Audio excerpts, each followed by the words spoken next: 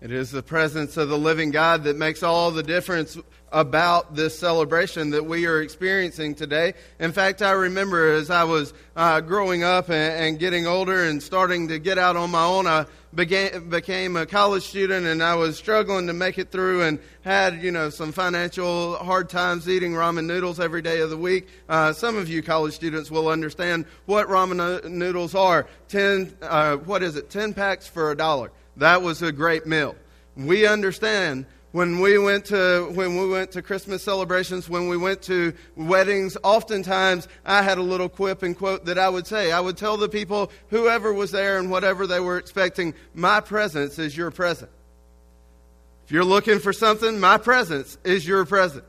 College students, remember that when you come home. Mom and Dad do appreciate your presence. They want you there with them. But the greatest gift that has ever been given is the presence of the living God in the form of Jesus Christ. As we come this morning and we worship God for this great gift of the person and work of Jesus Christ who gives us salvation, we understand that this babe, born of a virgin in a stable in Bethlehem 2,000 years ago, this babe wrapped in swaddling clothes and laid in a manger, this babe who had been testified about by the prophets of old, affirmed by the testimonies of the angels and the firmament, and exalted in the pages of God's holy word, the Scripture. This child, Jesus Christ, is the source of salvation for all men. Last week we said that it would have been enough if God had simply revealed Himself through the Scriptures to tell us how we might relate to Him. If that was all God had chosen to reveal, was to reveal Himself through the Scriptures, that would have been sufficient. But now we praise God and we celebrate today because He didn't just reveal Himself through the Scriptures, but now He has revealed Himself in skin.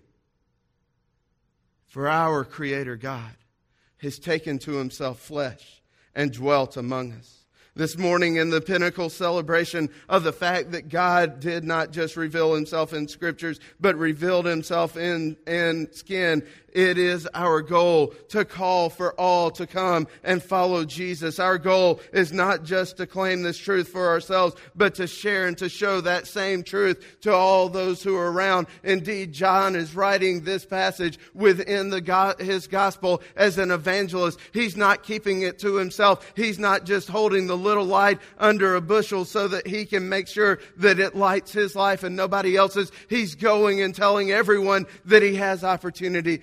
Jesus Christ is the source of true light for man and true life for eternity.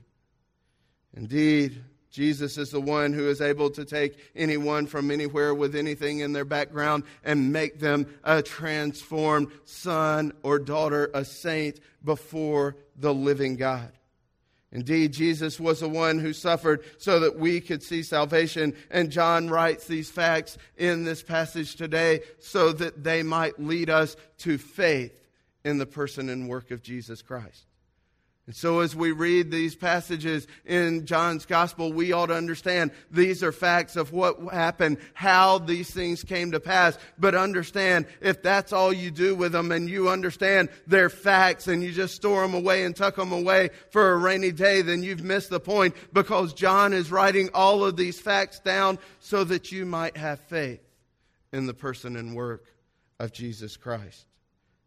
Purpose of John's writing in this passage is to be an evangelist. We are to take this message across the lands. Indeed, Keith Getty has written very well in his song titled Across the Lands, "You're the Word of God the Father from before the world began. Every star and every planet has been fashioned by your hand. All creation holds together by the power of your voice. Let the skies declare your glory. Let the land and seas rejoice. You're the author of creation. You're the Lord of every man. And your cry of love rings out across the land." The cry of God's love rings out across our land this morning because He came in the presence of man, lived as a mortal, died, and then rose again in glorious victory. And because of His presence with us, we can have the hope of eternity. We need to understand these facts so that they might lead us to express faith in the person and work of Jesus Christ. For indeed, the miracle of Christmas is that the Word became flesh. That the Word became flesh. So let us take our Bibles and look there at John chapter 1, verse 14, and let us see how it describes and depicts the incarnation of the living God in the form of humanity. Let's stand in honor of this, the reading of God's holy and inerrant word. It says in John chapter 1, verse 14, "And the Word became flesh and dwelt among us. And we saw His glory. Glory as of the only begotten from the Father, full of grace and truth. The Word became flesh and dwelt among us, and we saw His glory. Glory as of the only begotten from the Father, full of grace and of truth." Father, we ask now that you would come and illuminate this passage to us. Father, that you would not just allow us to understand the facts, but Father, that you would lead us to faith. And Father, that as we study in this passage, Father, that you would allow us to, Father, not just internalize it, but Father, that we would then begin to show and to share the gospel with all those that we come into contact with. This morning as we study, Lord, we ask that what we do not know, that you would teach us. What we have not, that you would give us. And what we are not, that you would make us. Lord, make us into the image of your Son, Jesus Christ. Father, we ask now, as always, that you would speak, Lord, for your servants are listening. Speak, Lord, for your servants are listening. In Jesus' name, amen. As we come this morning, the Word became flesh, and the Word that became flesh is the absolute hope of humanity for our salvation and for our right standing before the living God. This is what makes us children of the Most High. The Word became flesh is the hope of humanity for our salvation and for our standing as children of God. There in John chapter 1, verses 12 and 13, he says, "As many as received him, to them he gave the right to become children of God, even to those who believe in his name, who were born not of blood, nor of the will of the flesh, nor the will of man, but of God." What is John writing for? He's not writing for you to know facts. He's writing for you to express faith in the one sovereign Savior of the world, Jesus Christ. As we study this passage today, and we unpack the miracle of Christmas that is the Word became flesh, I want to ask you two main questions. The first question that I want us to gear our study around is, what does this mean for us? The second question is, well, why does this matter? But if we're going to understand Scripture, we need to start with that first basic question. Number one, what does this mean? We understand that God has given what? All Scripture by His breath. That's what we studied last week. And it is profitable for us. Every aspect and area of it is profitable. But we need to understand two things when we come to the text of Scripture. First of all, what does it mean? Second of all, why does it matter? And so this morning, let's begin with the question, what does this mean for us? And we come to this passage, and many of us instantly understand the $10 word that is used in a theological context to describe this passage in John chapter 1, verse 14, when it says the Word became flesh. I've used it a couple times this morning. What is that $10 theological term? The incarnation. Good job. I'm not sure who it was, but somebody got it right. You were listening. The second person of the triune God coming in human flesh. Why would this ever happen? Why would this go on? Well, He had to come to be the sacrificial substitute to redeem man from the penalty of our sin. See, we owed a debt we could not pay. We can never be perfect. We can never be pure. We can never live up to God's standards. But God, in His grace, has now given Jesus Christ in our place. The incarnation precedes the atonement. And so in order for God to deal righteously with his wrath, his justice, his judgment against our sin, he had to have an object that was perfect and pure and able to be received into his presence. And that object was a person of Jesus Christ. Indeed, we owed a debt we could not pay, and he paid a debt he did not owe. The testimony of Christianity is that salvation flows from the redemptive love of God the Father through the redemptive work of God the Son and by the redemptive force of God the Holy Spirit. Salvation flows from God to man. How? But through the redemptive love of God the Father by the redemptive work of Jesus Christ, by the redemptive force of God the Holy Spirit. It is a staggering claim that the triune God has planned and purposed to redeem his sinful and fallen humanity, his fallen creation, through the substitutionary sacrifice of the second person of the Trinity. But that is exactly what the Bible claims. Now, as we consider what this means to us, we ought to consider in two different ways. First of all, we're going to address the terminology, and secondly, or the words that are used to describe this. Secondly, we're going to address it theologically. So first of all, let's jump into the terminology and let's ask ourselves exactly what do these words mean that John is using in this passage. And the first major word that I want you to look at is the word logos. Word. Indeed, in the 70s and 80s, that was a popular question, wasn't it? What's the word? You remember that? Some of you, what's the word? Well, peace, love, and chicken grease. Right, David Gardner? That right? Listen, what's the word? And we need to understand exactly what the word is. And in order to understand what John is saying, we must understand that John is writing out of a strong Hebrew background. If you remember the Christmas story, his father is there in the temple in the most holy of places offering sacrifices to God. And when he is there, what happens? Gabriel, an angel of the Lord, comes and appears and says, you're going to have a son, and you're going to name your son who? John. John. And John is coming to us from that background.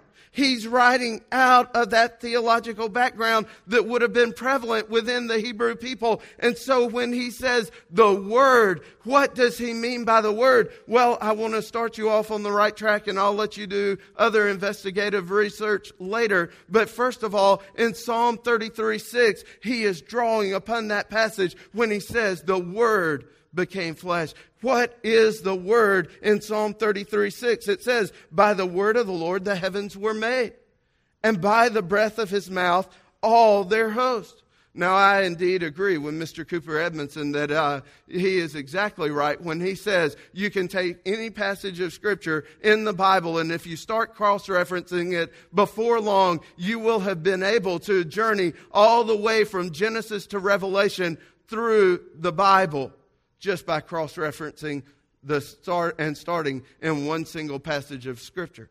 He is exactly right, because all of Scripture is intertwined. But I want you to see and understand where John is starting from when he uses the term word is from Psalm 33:6. By the word of the Lord the heavens were made, and by the breath of his mouth all their host.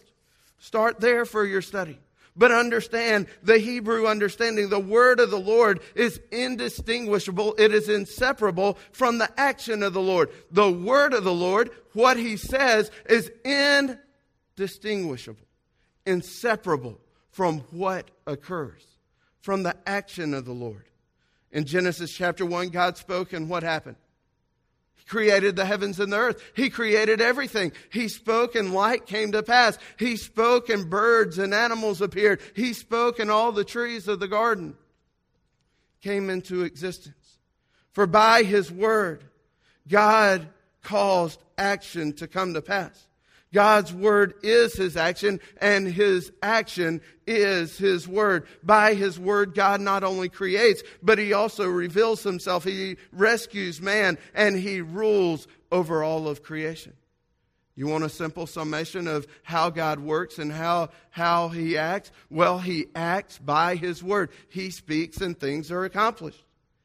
He acts, but he not only acts to create, he reveals, he rescues, and then he rules. Now in this verse, it is evident from the context of verse 14 there in John chapter 1 that this verse in the Gospel of John has the content of describing the person and work of Jesus Christ. If you ever want to know the content of a verse, what are you supposed to study? The context of the verse. The content is obviously describing the second person of the Godhead, Jesus Christ, the one about whom John is writing throughout the gospel. In order to know someone, now we must establish first what? A lines of communication, right? If I came up here this morning and I stood here in silence, how much would you receive? A lot more than you get now, right? Here's the reality. In order for me to know you, what do you have to do? You have to speak. In order for you to know me, I have to do what? Speak.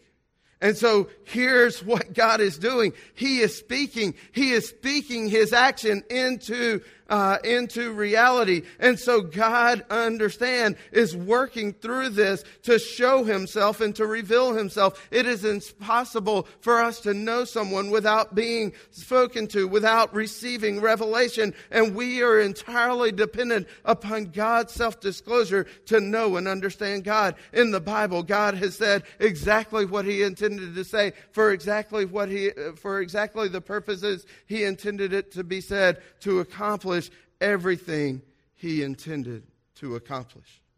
See, God speaks and creates the universe. God speaks and reveals Himself in Scripture. And finally, He speaks savingly in the person and work of Jesus Christ, who is revealed in skin.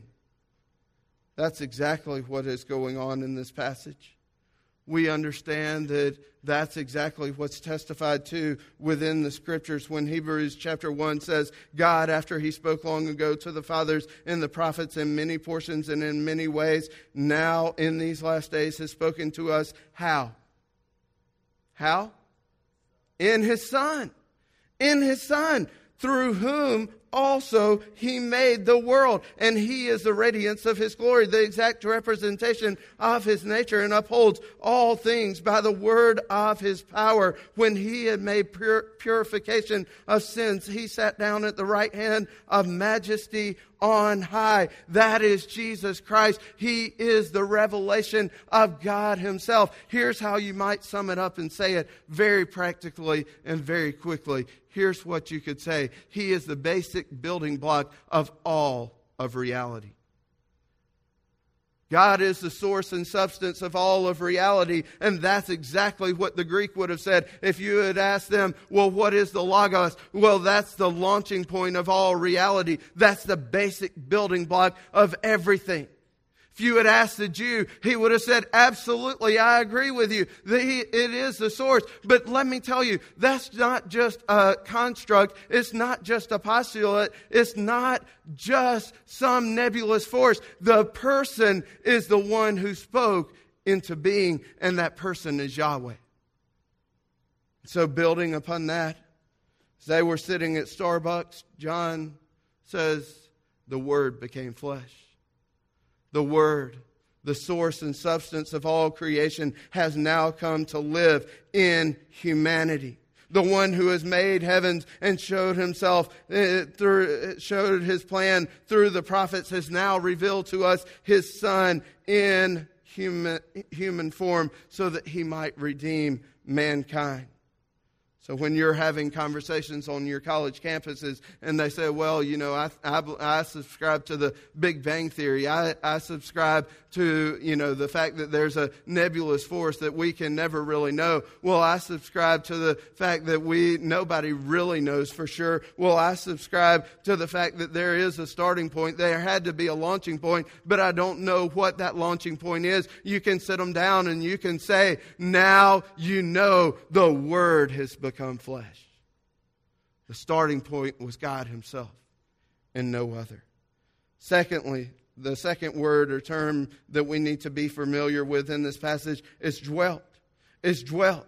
And God indeed dwells with his people. In the Old Testament, we understand that he had a tent of meeting there in the wilderness to show himself among his people. How did the people know their God, and how did they meet with him? Well, in Exodus 34, verses 6 and 7, or Exodus 29, verse 42 and following, it says this: "It shall be a continual burnt offering throughout your generations at the doorway of the tent of meeting." The tent of what? What are they doing? Meeting with God.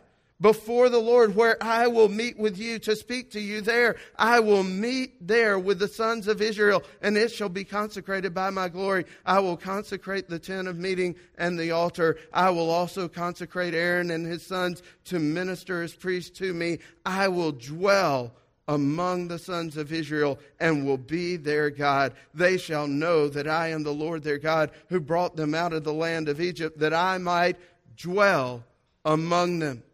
I am the Lord their God. 6 different times, 6 different ways, he says, I want to meet with my people. I want to dwell with my people. And here's the thing. In the wilderness, they had the tent of meeting, that tabernacle that they were able to celebrate in. After that, when they settled there in the land of promise and built the temple in Jerusalem, that was the place where God's presence dwelt in a very special way, where the people were able to come and to meet with the living God. But understand, that hope was crushed. It crumbled as the Babylonians invaded and destroyed the temple and exiled the people. Indeed, for 400 years, there was utter silence. Where in the world is God? What is God doing? How is God going to speak? Are we ever going to get to meet with him again? John says, the Word became flesh and met with you, tabernacled with you, took on flesh and dwelt among you. We are not offering to our community an intellectual construct or a paradigm. The Lord of the universe has now come and dwelled. He's pitched his tent. He's tabernacled with us. Indeed, he is Emmanuel, God with us, for the brokenhearted, for the lonely, for the tearful, for those who are struggling and facing trials and troubles and tribulations today. Listen, we're not offering you hope in just some little thing that comes and goes and passes away. We're offering you hope of humanity in the living Lord Jesus Christ. This is God in human flesh. And he dwells with his people. Lord of the universe has come for you. The hope of the gospel is that Emmanuel, God is with us. His dwelling among us and with us. And he is even coming again to fully and finally deliver his children from the pains of this fallen world. Unless we forget, we move all the way from the tabernacle of the Old Testament, where God is meeting and dwelling with his people, to the person and work of Jesus Christ, where God has now come to dwell among men, to Revelation chapter 21, where we rejoice at seeing God reveal himself fully and finally, so that we might dwell with him. And there in Revelation chapter 21, we see the words of John that comfort us so much at funerals, when he says, I saw a new heaven and a new earth, for the first heaven and the first earth passed away, and there is no longer any sea. I saw the holy city, New Jerusalem, coming down out of heaven from God, made ready as a bride adorned for her husband. And I heard a loud voice from the throne saying, Behold, the tabernacle of God is among men, and he will what? Dwell. He will dwell among them. And they shall be his people, and God himself will be among them. He will wipe away every tear from their eyes, and there will no longer be any death. There will no longer be any mourning or crying or pain. The first things have passed away, and now God's people are dwelling in the presence of God for all of eternity. Oh, what a day it's going to be, as we have had 2 funerals in the last on Friday by itself. Last year's we had 7 funerals between Thanksgiving and New Year's. We look for hope. We understand there is pain, there is sorrow, there is suffering, there is sin within this world that is causing us to fall apart. And we're wondering, can the presence of God ever put it back together? Absolutely. For the presence of God was given in the person and work of Jesus Christ to redeem us. But the person of Jesus Christ is also coming back to call us into His presence for all of eternity.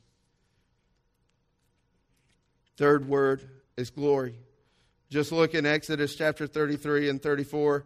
And there you'll see that passage. You'll see in that passage the story of Moses asking to see the glory of God. No man can see and behold the glory of God and live to tell about it. And so we need to be careful when we read any book that would say that they have seen God the Father in person and been visited by His presence. We need to be very careful because the Bible says, indeed, no one has ever seen God. Verse 18 goes on to expand upon that. But we understand we cannot see God and live. Moses asked to see God's glory. But in Exodus chapter 34, verses 6 and 7, God allows His presence to pass before Moses, but he cannot look upon His glory. And He says to Moses as he passes His glory, as His glory passes by that cave, the cleft of the rock, He says, the Lord God, compassionate and gracious, slow to anger, abounding in loving kindness and truth, who keeps loving kindness for thousands, who forgives iniquity, transgression, and sin. He says, listen, you want to see my glory? Here's my glory. My glory is revealed in my character and nature. I am a God of what? Of compassion and grace, slow to anger, abounding in loving kindness and truth. I am a God who keeps mercy for thousands, who forgives iniquity and transgression and sin. That's who I am. And what do we see in Jesus Christ? The glory and truth of God. A man of compassion, a man of grace, a man of truth, a man who forgives sins, not based on us being able to work out our salvation and overcome our sins, but based on His work at the cross. See, the glory of God is shown in His attributes, His character and nature. And we see immediately, John makes the connection in this passage between Yahweh's self-revelation to Moses and the revelation of Jesus Christ before all men in His life. This claim draws our hearts and our minds to understand the claim of our faith that Jesus Christ is the true source of revelation and He is the true source of salvation. No other way, no other possibility exists. And so this Christmas, as we come and we celebrate by giving gifts and receiving gifts, we understand that the greatest gift that has ever been given is the gift that God has given in the person and work of Jesus Christ, who reveals His glory, His justice, His righteousness, His grace, and His truth. For He is the exact person and representation of God. But those are the terms that are important. But quickly, let us see why those terms are important. They're important because of the theological concepts behind them. First of all, there's eternity. Eternity. There was never a time when the second person of the Trinity, Jesus Christ, did not exist, and that all things did not rely upon Him. Look in verse 1. In the beginning was the what? Was the Word. And the Word was with God, and the Word was God. This is a staggering claim. This is what the Bible is all about. This is diametrically opposed to the Jehovah's Witness and the Mormon claims that Jesus Christ was a created being, not the intrinsic revelation of the living God. Listen to me. What he is saying here is that Jesus has eternally existed. The Arian heresy says that that there was a time when the Son of God was not. If there was a time when the Son of God was not, then He must be created. If He is created, then He is not uncreated. And if He is not uncreated, then He is not God. And that is just the packaging that Jehovah's Witnesses and Mormons use for the basics of their doctrine. But understand, John chapter 1 says He, what? Was God. He was with God in the beginning. He has always existed. He did not come into being and take upon himself an actual personhood when he was made a child. He was already God. Secondly, he has a personality. We notice that he was with God. This means that he is co-equal and co-eternal with the living God. Indeed, the Son did not become the Son at the incarnation, for the triune God is one true and living God, indivisible and infinite in essence, that exists co-eternally and co-equally in three persons: God the Father, God the Son, and God the Holy Spirit. They share they share deity, which is the third word, but they are distinguishable in personality. The reality of what is said is that he was with God. That means that there indeed is one God existing co-eternally and co-equally in 30 persons, revealed in the Holy Scriptures as God the Father, God the Son, and God the Holy Spirit. But they make up one God, and Jesus was God. See, the presentation of deity is always from above. That always precedes his personhood. For indeed, John establishes Christ's credentials as God, then reveals the reality of the plan of salvation, calling for God to come in the flesh, dwell among his people, redeem them from their sin as he revealed the grace and truth of God. Well, what in the world does this mean, Pastor? This means that Jesus Christ never started or stopped being God. Jesus Christ is God. He is eternal and everlasting. And he is the only source of hope and salvation for man. For in John chapter 1, verse 29, John sees Jesus coming and he says, "Behold, the Lamb of God who takes away the sin of the world." Jesus himself says, "I am the way, the truth, and the life. No man comes to the Father but by me." Listen, we give good gifts at Christmas. Why? Because we are reflecting the goodness and the greatness, the graciousness of our loving God. Children, when you open up your packages and you look under that tree and you see all of these gifts, understand this is not because your mom and dad are the best people in all of the world. It is because your mom and dad are trying to reflect to you the goodness, the graciousness, and the gifts of our Heavenly Father, who has redeemed our souls and secured our destiny with him for all of eternity. What does this mean? This means we must do something with the person of Jesus Christ. We must either receive him or reject him. We either revile him or we surrender to him. This indeed is a point that we can't get around. We can't get around the fact that Jesus is the elephant in the room. All of our society celebrates all kinds of things, and they have made it into a consumeristic holiday. But this morning, listen, John has confronted us with the fact that God stepped into human flesh and gave to us the opportunity to be made sons and daughters of the Most High, and we must decide this morning what we will do with Jesus Christ. Will I receive him or will I reject him? See, he's the fork in the road. He's the fruitcake on the table. Some of you want the fruitcake. You desire the fruitcake. I smell it and go, wow, I'll pass on this one. This morning there are some of you who need to come and receive the gift of God's eternal salvation through Jesus Christ, the Son. But the question for us is, are we really willing to surrender everything?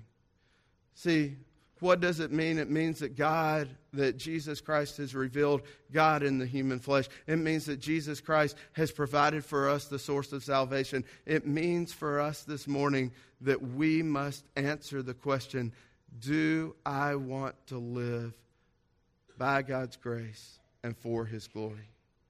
Why does it matter? It matters because eternity is at stake.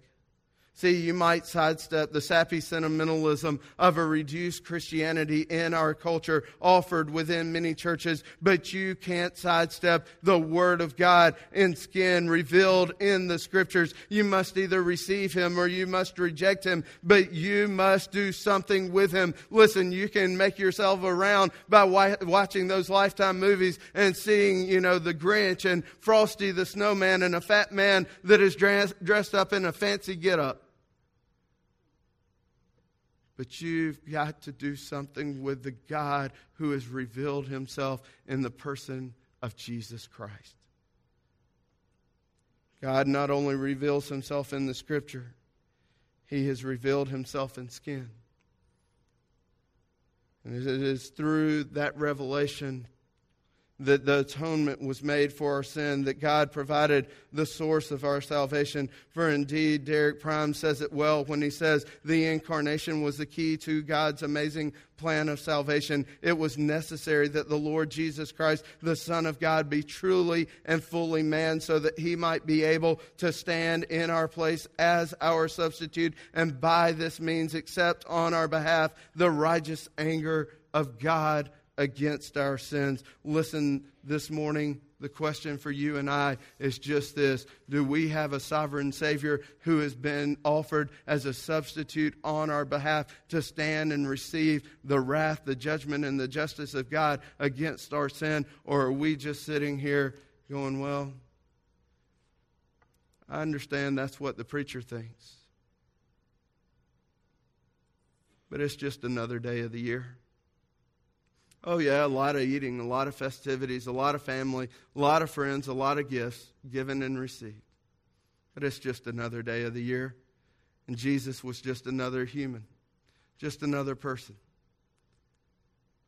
The greatest desire this morning would be that you would see and understand what 2 Corinthians chapter 5, verse 21 says when it says, God made Him who knew no sin to be sin for us so that we in Him might be the righteousness of God. That's the Christmas story.